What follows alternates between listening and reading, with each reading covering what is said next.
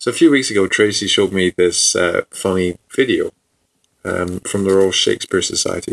And it starts off with an actor, and he comes on stage, and he says... To be or not to be. That is the question. Sorry. I mean, yes. And then this other actor interrupts him to say... Or. To be or not to be. Because it's the choice. It's the choice. Hi. To be or... Yeah. Not to be. Yeah, that's right. To be or... It's not the skull. What? It's not the skull. That's the wrong speech, the wrong soliloquy. It's Hamlet always has his skull. So anyway, this goes on for a little while between these two actors, and then... What's his name? Benedict... How do you say his name? Benedict Cumberbatch? Anyway, the Doctor Who guy comes on. Sorry. I just... I'm sorry, Papa, hi. I couldn't help but I was just overhearing. It's really not that. Try this. To be or not to be, that is the question. No. To be or not. No, to be or... not. It's a choice, or not to be, that is the question. And then a succession of different actors come on the stage, and they say things like... To be or not to be. That is the question. Right, it's simple. Or. Don't lose focus. To be or not to be, that is the question. And then, finally, Prince Charles comes on, and he says... Just leave him alone. Might I have a word? Do you mind? I hope you don't mind, but just a minute. Just a minute.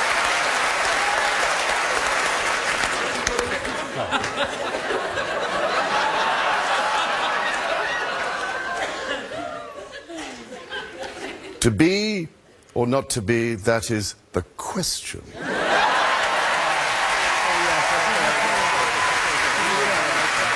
So we thought it was interesting how these are all great examples of how changing the word that's stressed in a sentence can completely change the meaning of the utterance.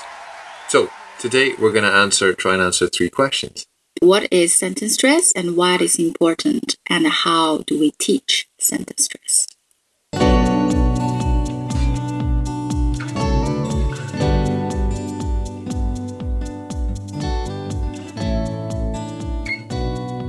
Okay, when we're talking about sentence stress, and of course we have word stress, phrase stress, and sentence stress. And so Ross, can you just quickly give us like the definition of what stress is? So it's basically the relative emphasis that you put on a phoneme or a syllable. So, and it's usually characterized by that syllable being louder and the length of the vowel being longer. Oh, okay, like for I example, just did with longer. Longer, okay.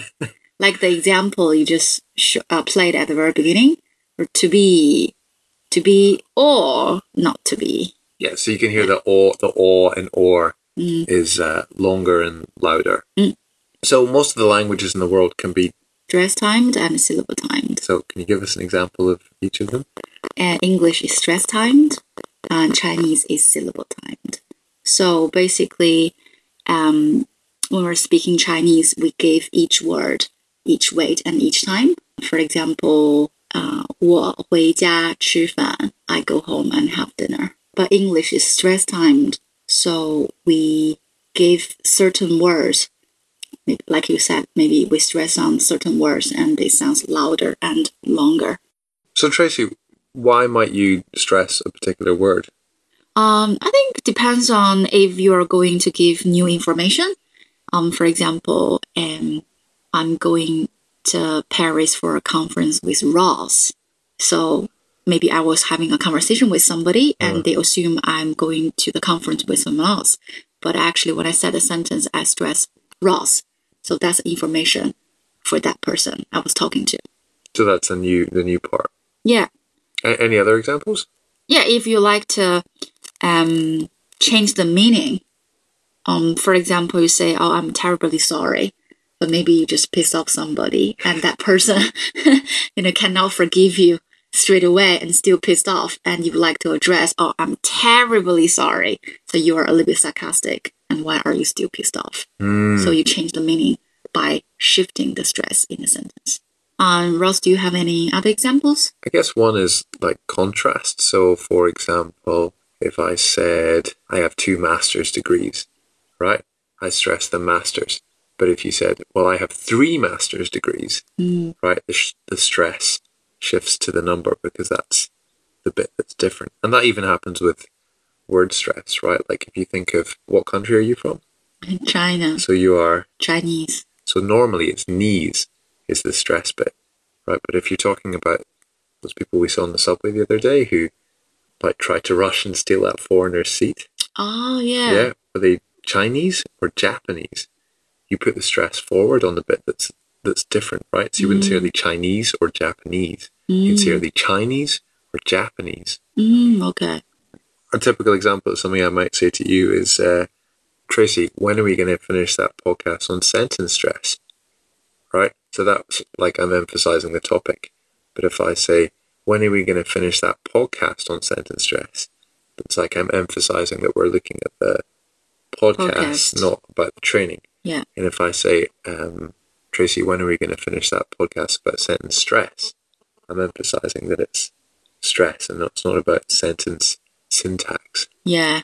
So really subtly that where you put the stress in the sentence can really alter the meaning of what you're saying.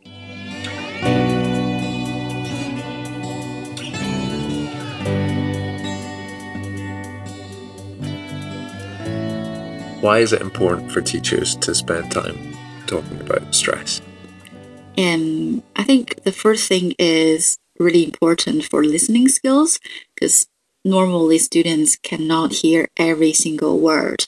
And of course, and I think if they focus on sentence stress and they can listen for the content word, which carrying the meaning, the functional words or the grammar words, so usually are not that important. So I think if students realize or they have the knowledge or they are able to be aware of the sentence stress, I think they can focus on more the content words instead of the functional words. Which is probably a really useful listening strategy as well, right? Because I think for a lot of students, I see them like trying to understand every single word, and especially here in China, students I think are used to seeing the words written down first before they hear them. So students are maybe really surprised when a word changes, like the King of Denmark. If you were saying that quickly, you'd say the King of Denmark. So of changes to Yes, and also I think another thing is, and they spend a lot of time to listen for all the grammar words, which are not that important. So they try to concentrate on that and then miss the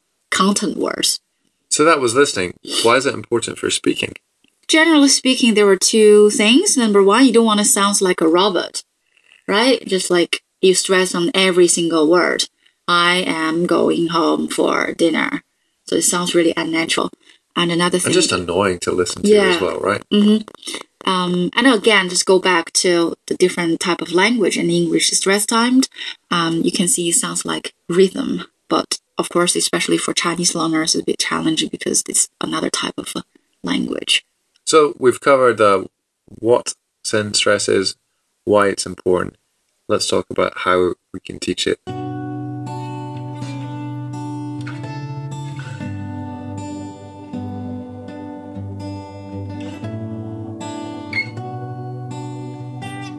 Yeah, Ross, have you ever done anything in your class before to either draw the students' attention of sentence stress or teach them how to? So I guess like earlier, there's 2 parts, right? You can maybe teach it as a listening sub-skill.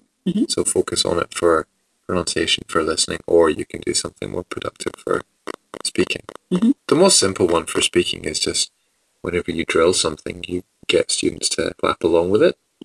I will be your student. Okay. And just to be or not to be, that is the question. To be or not to be, that is the question. Okay.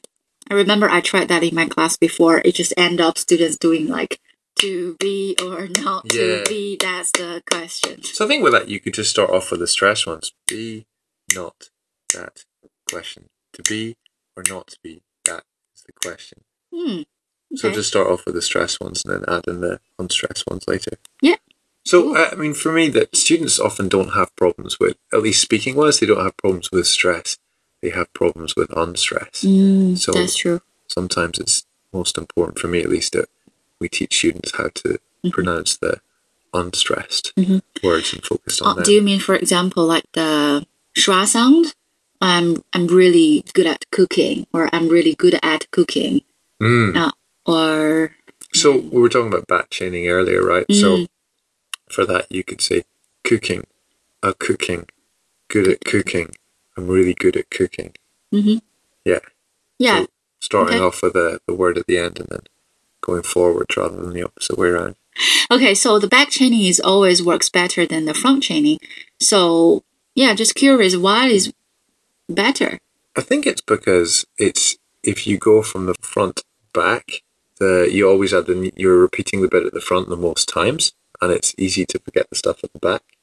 But the other way, you put the stuff at the back, you say that the most often, so it's easiest to remember, right? So if we have an example question like, I don't know, stress, Stress, sentence stress, sentence stress.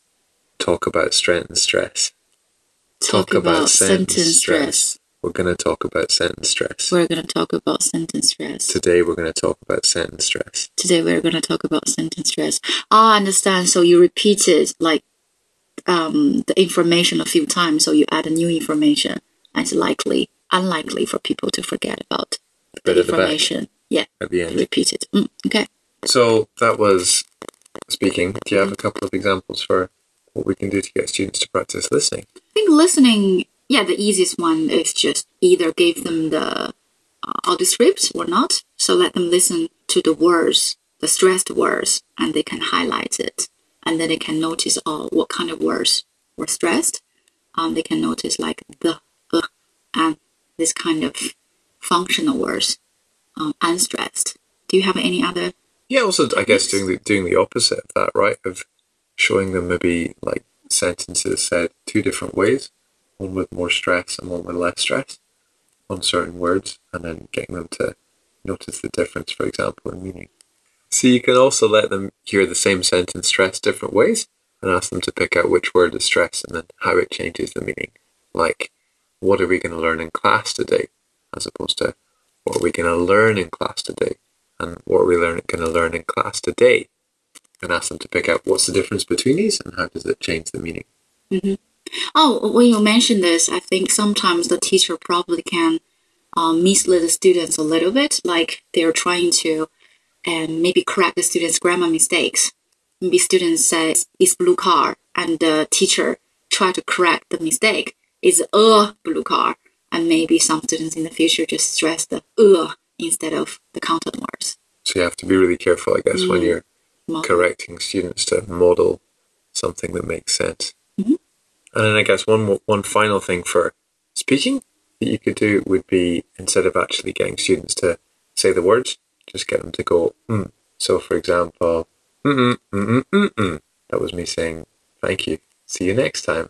Oh, really? Yeah. Or, good podcast today. Do you want to say something to all the listeners before you go, using What was that? Sentence stress difficult.